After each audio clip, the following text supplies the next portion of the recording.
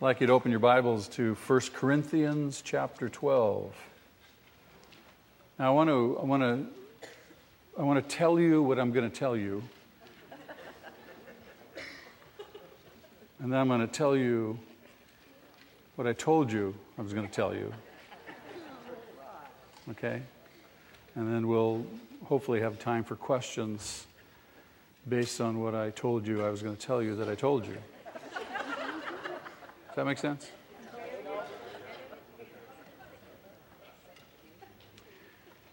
We're talking about this subject in the context of the person of the Holy Spirit and the work of the Holy Spirit. I think it's critical for us to understand who He is and what He does, what His purpose is. And amongst all the things He does, this subject called the baptism of the Holy Spirit is, I think, critical to understand. What does the New Testament teach about this subject? My concern is that that phrase, baptism of the Holy Spirit, is misused. And it is an accurate phrase, accurate statement. It comes from the New Testament. But I think it's misused by many and misunderstood by many. And I think that the way it's used very often leads to, number one, harm to the New Testament, harm to the Scriptures. We distort what the Scriptures say. Secondly, it can lead to confusion on the part of many. I've already had several people say, you've been clearing up so much confusion for me. Many people were raised in Pentecostal, charismatic backgrounds, and they were confused about these things, and now there's some clarity coming to them. And thirdly, the improper use of that term can lead to division in the church. And again, there's all sorts of things that divide us, all sorts of things that pose challenges to us. And where we can, the best we can, we want to minimize those things and try to address them. We're never, ever going to have a church that doesn't experience some kind of splintering and trouble and difficulties. But the reality is when we see them, we do our very best to try to reconcile them. And this is one of those issues that's very, very serious. So the question is, again, I want to talk to you about the experiences that people have. A number of us, if not all, certainly have had some kind of transforming realization, experience of God in our life that's changed us, that's marked us, that made God ever so much more real than ever before. And so what do we do with those? Now, typically, in most of the Pentecostal and or charismatic backgrounds, that's described as the baptism of the Holy Spirit. And that's what I hope to bring some clarity to, and I'm going to give you some other ways to describe that experience. But we have to lay some groundwork again. What I've suggested to you in the past is that in the New Testament teaches that phrase. It teaches baptism with the Holy Spirit, that it is not a second stage experience for some Christians, but rather it is an initiatory experience for all Christians. And we get this from what Paul says in 1 Corinthians chapter 12, verse 13. Here is his testimony. Here's his statement. He says, for we were all, now notice this, baptized by one Spirit into one body. Now you could translate that in, with, by. That preposition can be translated any one of those three ways in the Greek, and most translations have it in various ways. The NIV has it translated by the Holy Spirit. He says, whether we're Jewish or Greeks or slave or free, we were all given the one Spirit to drink. That last part of that verse where he says, and we were all given the one Spirit to drink, this is where many interpreters will take that phrase to mean this is the second experience. What they don't understand, and they're not students of Paul and how he writes, Paul is very redundant, and what he does, very simply, part of his style is to say the same thing he did in the first part of the verse. With the second part of the verse, he just says it differently. Okay, that's his point. He's not saying, okay, you got baptized in the Spirit, and now this is the second experience. You just have to understand stylistically how he writes, and this is how he does. He's just being repetitive. He's being redundant, if you will. So now, if this is what the New Testament teaches about baptism in the Holy Spirit, the question is, how is it that so many Christians, genuine, sincere, zealous Christians, use that very term to describe this? How is it that so many people use that term in a different sense than what Paul intended it to be used in? Why do they refer it to some second experience? This is the typical issue, and this is what I hope to bring some clarity to. It is, I think, in that very word experience that the answer lies. I've had an experience. What is this experience? What do I call it? Do I just call it an experience? Does the Bible talk about this? Now, we went back and we studied, if you recall, if you're with us, we studied Acts chapter 8, the Samaritans. We looked at Paul's conversion in Acts chapter 9.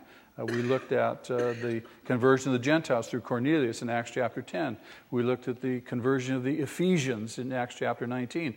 All of those passages in the book of Acts are traditionally looked at as second experience works, and they are the foundation for a theology that says the baptism of the Spirit is a second experience. Now, are you tracking with me still? Have I confused you already? Okay, so you're with me. So I'm being redundant, aren't I? It's very, very important to understand the context. And so people say, well, where do I get this experience? And they're taught, well, here's the experience. They don't know, they don't have a name, they don't have a place to hang it, how to identify it, describe it. So they're taught, well, this is what it is. And they go to the book of Acts and they cite these examples. But if you read and study those passages in their context, and you understand what Luke's trying to say, then it doesn't necessarily lead to the same conclusion. You have to go to what Paul writes, and what does Paul say about this subject called baptism of the Holy Spirit. People have an overwhelming experience of the Spirit of God, an experience that literally changes their lives.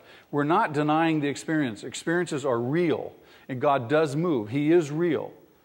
He doesn't mean for us to live sterile lives, void of any opportunity to experience Him and experience His work in our life. So please don't misunderstand and don't hear that we're denying the experience. The experiences are very real, and they're very powerful, and they're very life-transforming. I've had them.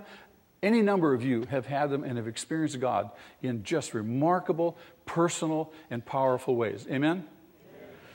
And so these experiences, just like, if you will, if I can equate that to, remember Jacob wrestling with God back in Genesis chapter 32, and how he was transformed after that. It's the same kind of thing. You're not the same person after that event. You're different. You're richer. You have a richer understanding, and in your life is quite frankly moving more vibrantly than it had before the experience. So we attach this label, unfortunately, to these experiences. And I suggest to you that it probably is not the best thing to do. I want to cite to you an example, a classic example from the early 70s. And I came to the Lord in the 70s, and amidst this terrific emphasis on charismatic renewal, and a lot of churches were sweeping. Calvary chapels came into existence. A lot of independent churches, charismatic churches, came into existence in that arena. The First Vineyard came into existence back then. Hope Chapel came into existence back then in the 70s, in the time of what's known as the Jesus movement. And some of you you're nodding because you understand, and you're part of that process. A man by the name of Graham Polkingham wrote a book, Gathered for Power. Now, he was an Episcopalian, raised in the Episcopalian church, and he became an Episcopalian priest. And this is his account, and I just excerpted just some of his language. He probably is the most celebrated and classic example of what we're talking about. And he tells of the liberal environment of the Episcopalian church in which he had been brought up, and of his appointment to the Church of the Redeemer in Houston. And he speaks of his grief over the condition of the church and his apparent powerlessness to do anything in the face of the depressed condition of the church, and as well the depressed condition of the community surrounding the church, in which the church was in the midst of. He talks of his longing for a deeper experience of God. All of this around him drove him, if you will, if I can use that word, drove him to seek a deeper experience of God. He was just utterly dependent upon God. And this is part of the key of this whole process. And he tells him, meeting a man by the name of David Wilkerson. And David Wilkerson, again, was a pastor in New York who, at that time, was famous for his ministry to gangs. He wrote a book called The Cross and the Switchblade. Probably a number of you have read that. And again, I could put it in the category of a classic, if you will. And he met David Wilkerson, and he went with David to a home for rescued prostitutes that Wilkerson's ministry had sponsored and they were providing for. He said, quote, it was here that I received the baptism of the Spirit. Now, he had no other name to call it. This was a totally new experience for him. But obviously, in retrospect, he calls it that because that's what he was told to call it. He was told by Wilkerson to kneel down in this environment. And then Polkingham recalls, I knelt, and they came across the room hurriedly. When their hands touched my head, something inside of me leaped with gladness. And even the unusual manner of their prayer was not offensive. It was loudly proclaimed in languages that were entirely foreign to me. So apparently Polkingham had no idea and no experience with tongues. And so these men were praying over him in tongues, laying hands over him, and this was totally brand new to him. He goes on to say that almost immediately, all awareness of the men, their prayers, of the room, and even of myself was obliterated by the immense presence of God's power. He was unmistakably there. And my inner response was like the clatter of a bamboo wind chime in a gale. The very foundations of my soul shook violently. So this is a powerful experience, obviously. He goes on to say that he bowed low before the greatness of God and wept at his own unworthiness. Now, this is how Graham Polkingham describes the experience of God which transformed his Christian life. Now, some would say, well, was he a Christian in the first place? He professes to be. There's categorically, clearly a Christian.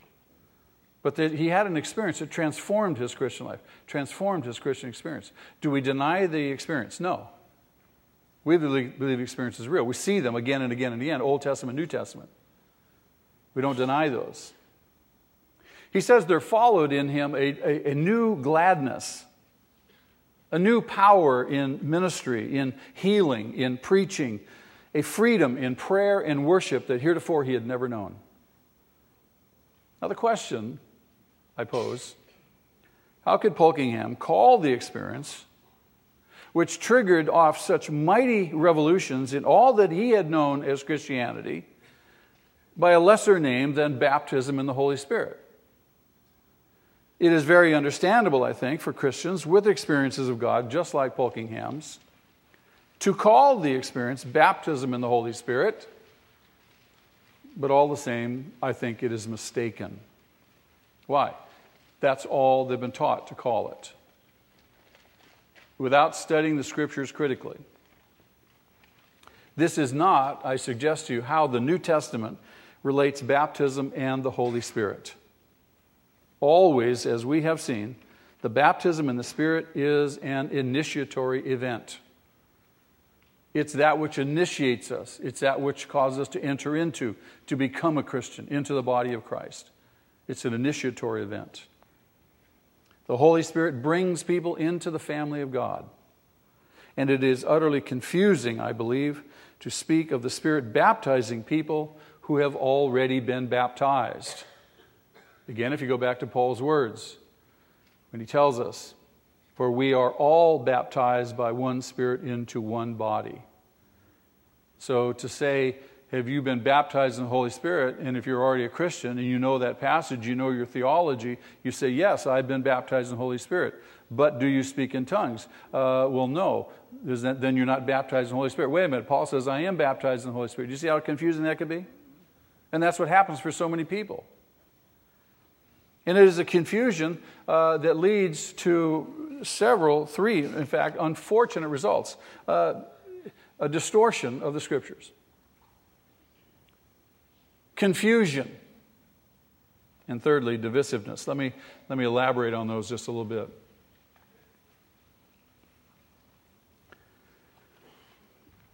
You have to either neglect or distort what the New Testament has to say about Spirit and baptism if you hold to the position that the second experience is the baptism of the Holy Spirit.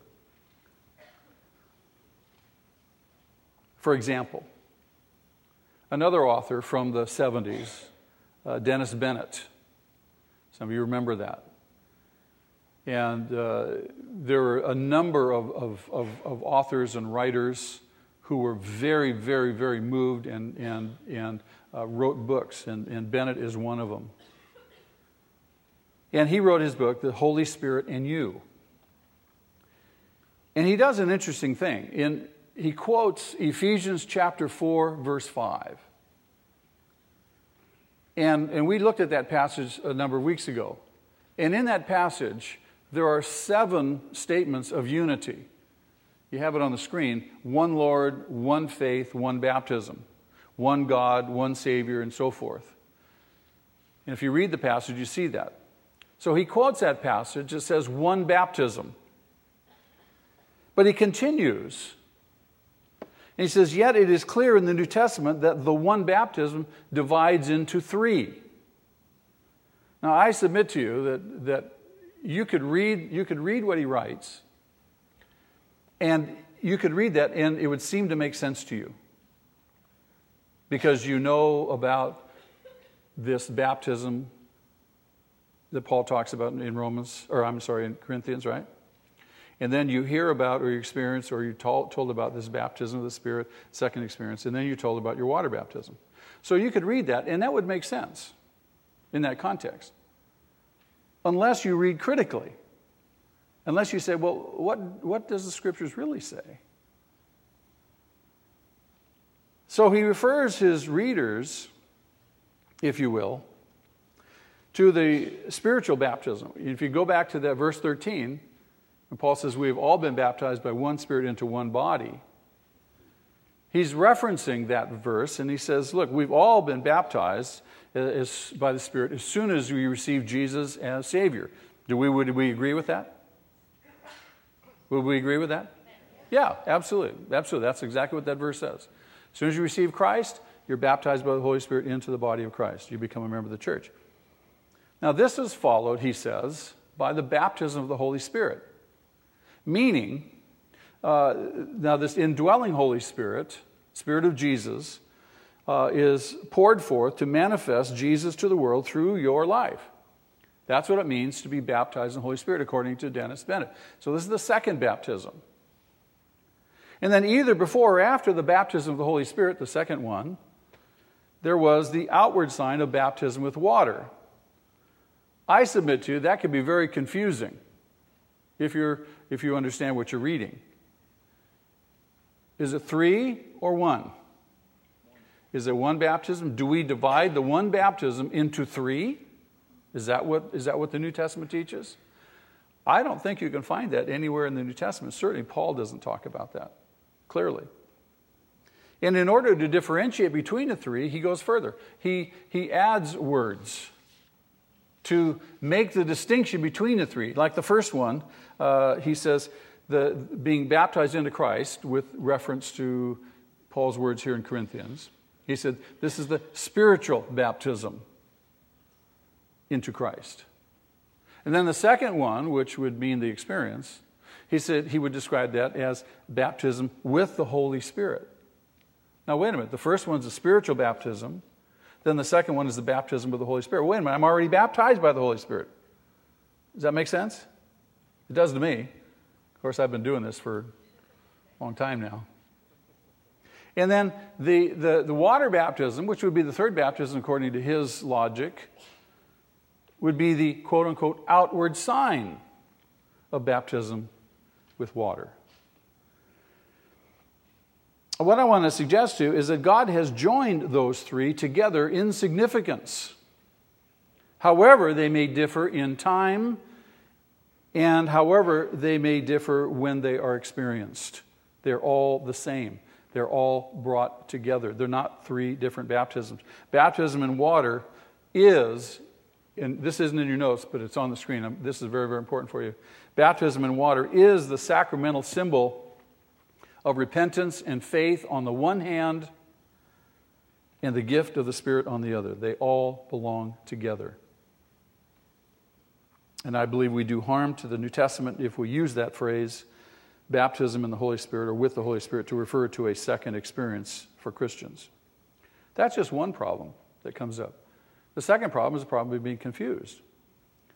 Once you use that phrase in that way, you immediately put yourself in, I think, theological trouble. Because it is plain, again, from the Apostle Paul's writings in Romans chapter 8, verse 9, that if anyone does not have the Spirit of Christ, he does not belong to Christ. So, by definition, all Christians have the Spirit. How is it then that they have to have the Spirit on the one hand, but have not received the baptism of the Spirit on the other? Wait a minute, either I have the Spirit or I don't. Either I'm baptized in the Spirit or I'm not. You're telling me there's two baptisms of the Spirit. And when you understand this, you think, that doesn't square with what I read from the Scriptures. Dennis Bennett again says this in his book, The Holy Spirit in You. He says, because you have received Jesus, you already have the Holy Spirit, so no one needs to give him to you. Now, what do we believe about that? Do we agree or disagree? How many agree? How many disagree? How many aren't sure? Well, a lot of hands didn't go up. Okay, one person is honest, says, I'm not sure. Let me read it again. He says, because you have received Jesus, you already have the Holy Spirit, so no one needs to give him to you. Amen? Yeah, we agree with that. Sure. And then he goes on to say, in the very next sentence, Jesus is living in you. Do we agree? Now, here's where the problem was. He is ready to baptize you in the Holy Spirit as soon as you are ready to respond. Wait a minute. I've already been baptized in the Holy Spirit, according to how Paul defines it. He calls baptism with the Holy Spirit a deep experience of God, which involves another dynamic. Can you think of what that other dynamic might be?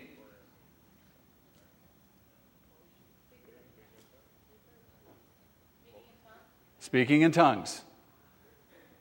He says it involves speaking in tongues. Now, we're not denying tongues. I speak in tongues. I had a dramatic experience.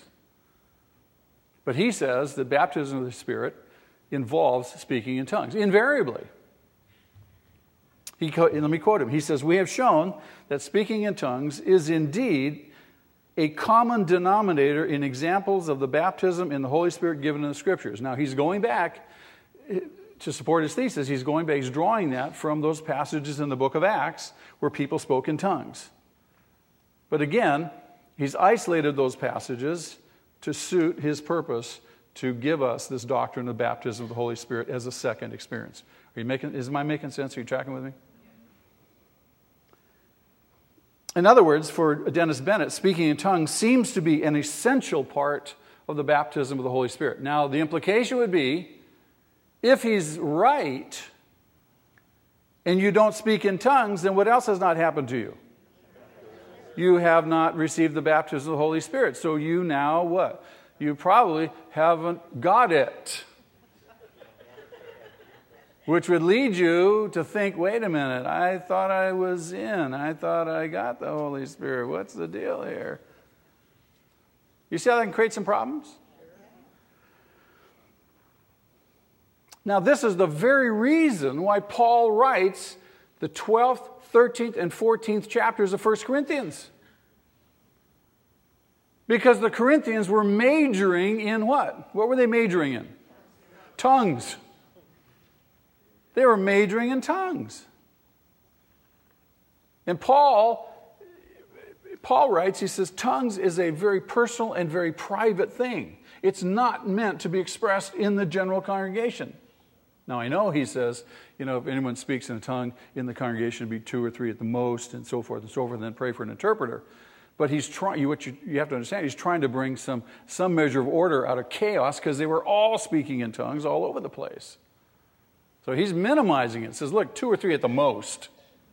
He's accommodating them. But in reality, he says, a man who speaks in tongues speaks to God. It is a language that God gives us so that you can pray and you can talk to God. And sometimes your mind is not fruitful, he says. It's not meant to be. And so he writes these chapters, 12, 13, and 14, to bring order where there's chaos. These Corinthians, like so many other ways, were just kind of all over the map. And Paul stresses the one Spirit, though he manifests himself in various ways in the body of Christ, into which all Christians are baptized. How does the Holy Spirit manifest himself in various ways in the body of Christ? Now listen to what I just said. How does the Holy Spirit manifest himself in the various ways in the body of Christ? Spiritual gifts. One body, many parts, many gifts. That's how he manifests himself. Is the whole body an ear? Is the whole body an eye? Is the whole body a foot? No, multiple parts. He manifests himself through various ways. So Paul writes these 3 chapters to give the Corinthians a right perspective on spiritual gifts, and more particularly to correct the error that they were finding themselves in with respect to tongues. Now hear me. I'm not saying tongues is a bad thing. I'm not saying tongues doesn't exist. I'm not saying that tongues has ceased.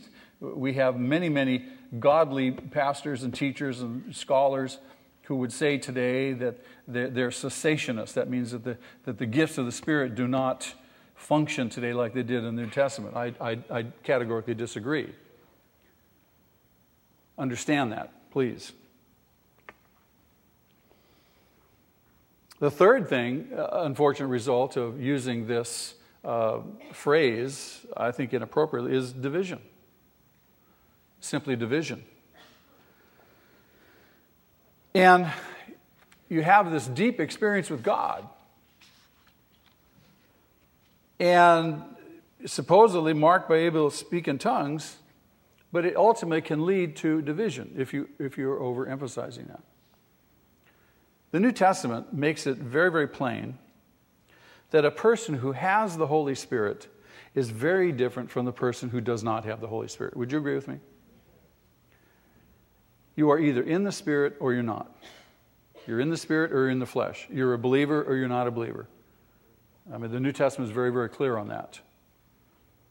But many Pentecostals, many charismatics tend to transfer this Christian dualism, if you will, this either or, to the experience they have labeled baptism of the Holy Spirit.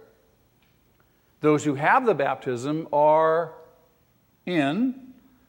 Those who don't have the baptism are out. They're not in. Now, that's not necessarily voiced, but it's certainly felt. It's certainly sensed. A number of you have come from those backgrounds, and you know exactly what I'm talking about.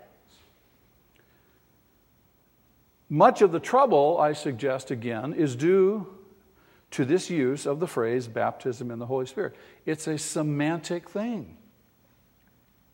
It's how we use words. Words mean something, true? And it's the words we use, and what do we mean? What meaning are we assigning to them? And you can use a word, you can use a phrase, and it can lead somebody right down a wrong path, can't it? For baptism means beginning. That's the whole point. It's initiation. It is the initiatory event of a Christian life. It's the initiatory event and experience of your Christianity, both spiritually and as well temporally through your water baptism. And if believing Christians are told that they must be baptized in the Spirit, it inevitably suggests that they already lack Him or they haven't begun. You have to be baptized in the Spirit. But we have begun. If you are a Christian, if you are born again, you have the Spirit and you have begun. You are in Christ. You are justified. You are adopted into God's family. You are recipients of His gracious Spirit. The unintended, and I'm going to use a difficult word here, the unintended arrogance, I think, and it's unintended, but it is arrogant, The unintended arrogance of the division of Christians into those who have been baptized in the Holy Spirit and those who have not, I think, would be enormously eased if the unscriptural use of this term, baptism in the Holy Spirit, to describe a second experience for those already Christians, was rejected.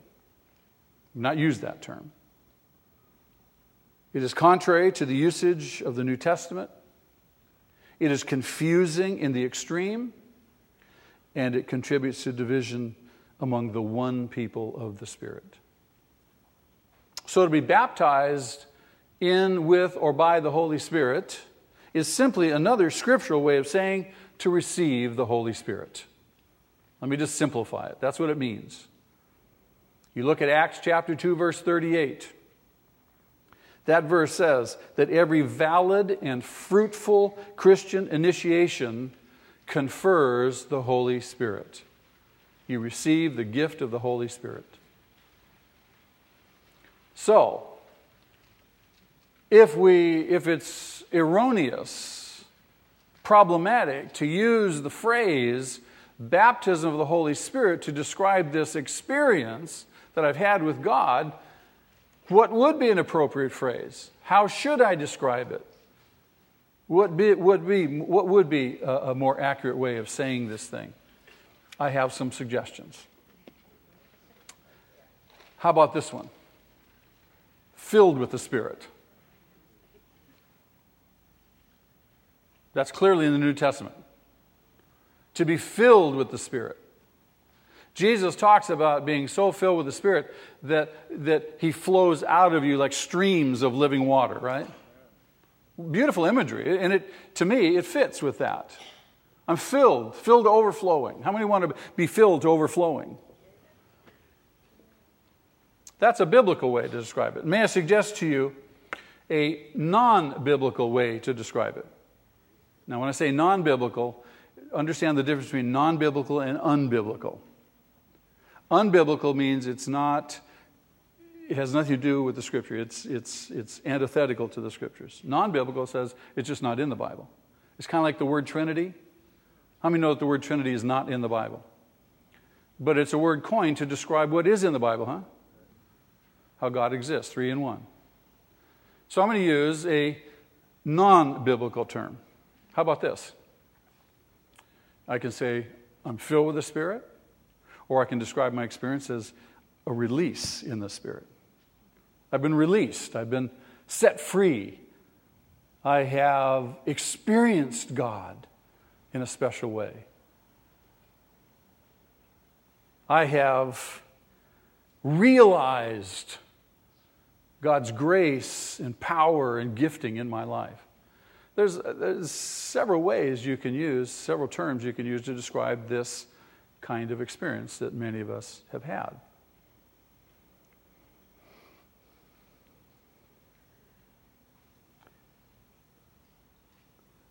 It's a conscious experience. And it may develop gradually, and it may come through some immediate kind of crisis event. But either way, whether it comes on gradually or through some crisis pattern, it should be looked upon as authentic in terms of realizing the grace that was given when I became a Christian, and it's realized at some point in time. I become a Christian. I received the Holy Spirit. I've been baptized with the Spirit. The Spirit lives in me. He's brought everything, all of His power and gifts. He's not the stripped-down version and model I got. He comes fully equipped. Well, when will I experience His power? When will I experience the gifting? I have no idea. That's up to Him in terms of how He releases His grace, His power in you through your life. It could be immediately. It could be over time. I think it's tragic that many, many Christians have robbed themselves of blessing because either they have distrusted, they have feared, or they have despised these experiences. And a lot of times from witnessing excess and what can be described as foolishness. And people just, quite frankly, say, I don't want any part of that. That's not for me. We see that all the time. We tend to typically want to reside where? In our comfort zone. To get outside my comfort zone, I don't know about that. I like what I know. Don't confuse me. Don't push me out of that.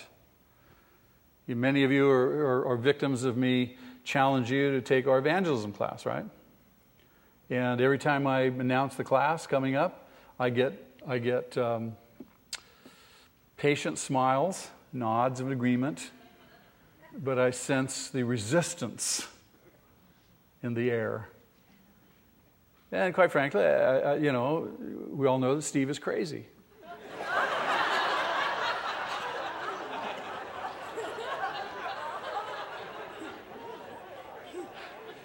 He's just a fanatic, and you may never have met him. You may have never heard his heart. You may never have sat down and talked with him, but other people have been blowing in your ear about him and have prejudiced you, and oh man, you just stay clear of that thing. That's I don't believe in that kind of thing. I have my own way of evangelizing people when in fact you've never led anybody to the Lord in the first place, which is tragic. And so these supernatural things and supernatural experiences are just like that. I just want to stay in my comfort zone. And we very, very simply, we disregard, we fear, we distrust, we despise these kinds of experiences that would challenge us out of our comfort zone. Too many Christians, I think you'll agree, too many Christians have been satisfied with a low level of spirituality. It's just, you've heard this, well, it's a private thing. No, your faith is personal, but it doesn't mean private. It's meant to be given away. It's meant to be expressed. It's meant to be experienced. It's not just theoretical. It's not just a theological study. You go to Kevin Bryan's theology class, and that's all there is to it. It's just theology. No, that theology needs to be worked out in our life in palpable, personal, powerful ways. We worship a living God who wants to impact this world and impact our lives. Too many people, too many Christians have not allowed God to release them.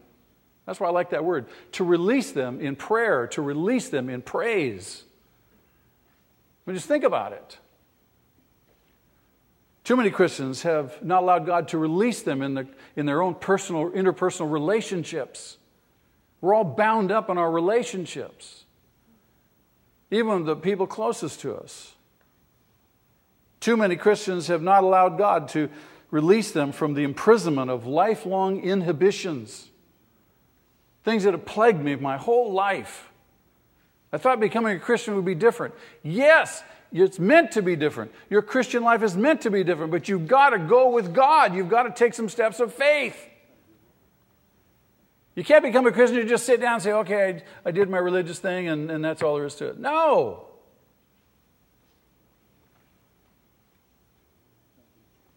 Far too many Christians have not expected to see God at work in the impossible. Far too many Christians are functional unbelievers. They'll agree, they'll say, yes, yes, yes, yes, I believe, I believe, I believe. I believe God can do this. But I don't really expect Him to do it. Because I've never seen it, I've never experienced it. And you never will. Until you step out in faith and put yourself at a plane of risk. You lay it all on the table. You're all in, as they say. On the Poker Network. I heard that.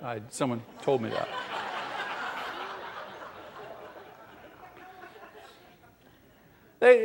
Far too many Christians just do not expect to see God at work in the impossible, in conversions. All of us have people in our life that we look at and we say, I'm not even going to talk. There's just no way. That person, no way. They'll never become a Christian. You just left God out of the equation. in healing. We say we believe in healing. We pray for people. We lay hands on them. We anoint them with oil. And nothing happens. And we don't expect anything to happen.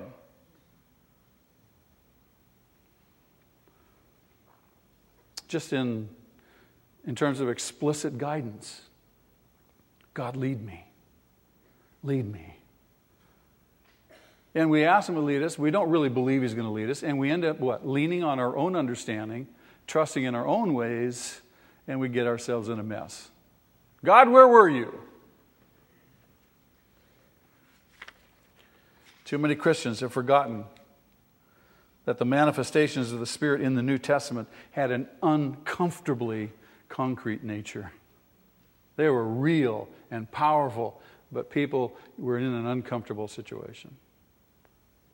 The problem today is the narrow, fearful, unspiritual Christianity in whose lukewarm waters many Christians have for too long been willing to stay. Terrified to launch out into the deep experience of God. Oh man, I just know if I do this, if I launch out, I just know He's going to make me be a missionary. I know I'm going to have to eat bugs. I'll not have a hot shower for weeks and years. God is desiring to do great things in us, church. He's desiring to do great things through us. And it's tragic if we miss what He has for us when it is so close. So close. But we must make sure that we make the New Testament link between baptism in the Spirit and our water baptism. They're linked. They're not separate. Make the link between that and our justification. We're justified. Our adoption, our becoming a Christian. This is what it's all about. In fact, we must make very sure that it is the full New Testament concept of baptism which we profess. This is what we've been preaching and talking about. And that is literally a plunging beneath the waters of the Spirit, an inundation with Him, and a vitality produced by Him that could cause people to wonder if we are drunk. Right? Are we so released in the Spirit, so full of the Spirit, as other people look at us and say, are you drunk? What's the matter with you? Are you drunk? And certainly none of us would want to give that impression, would we? Not in Manhattan Beach. Or maybe we would. Fit right in, huh? Question. Have we that power in prayer, that strength over temptation, that growing Christ-likeness which marked the early church, and of which the one baptism was the outward bound? I suggest we should make sure that we are not merely immersed in the Spirit symbolically through our baptism, but in our lives.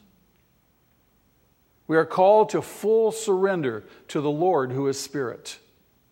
We are called to an openness to His sweeping through our lives. We are called to a release of His powerful working. We are called to be filled with His Holy Spirit.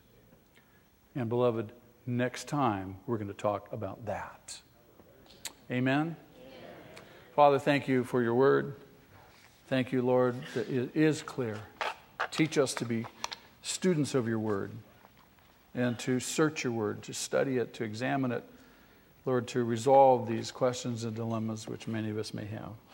I pray that our time this morning would clear up some confusion for some, spur others on, and Lord, bring us to a richer understanding of what it means to be in the Spirit. We love You this morning, and we give You thanks. We pray in Jesus' name. Amen.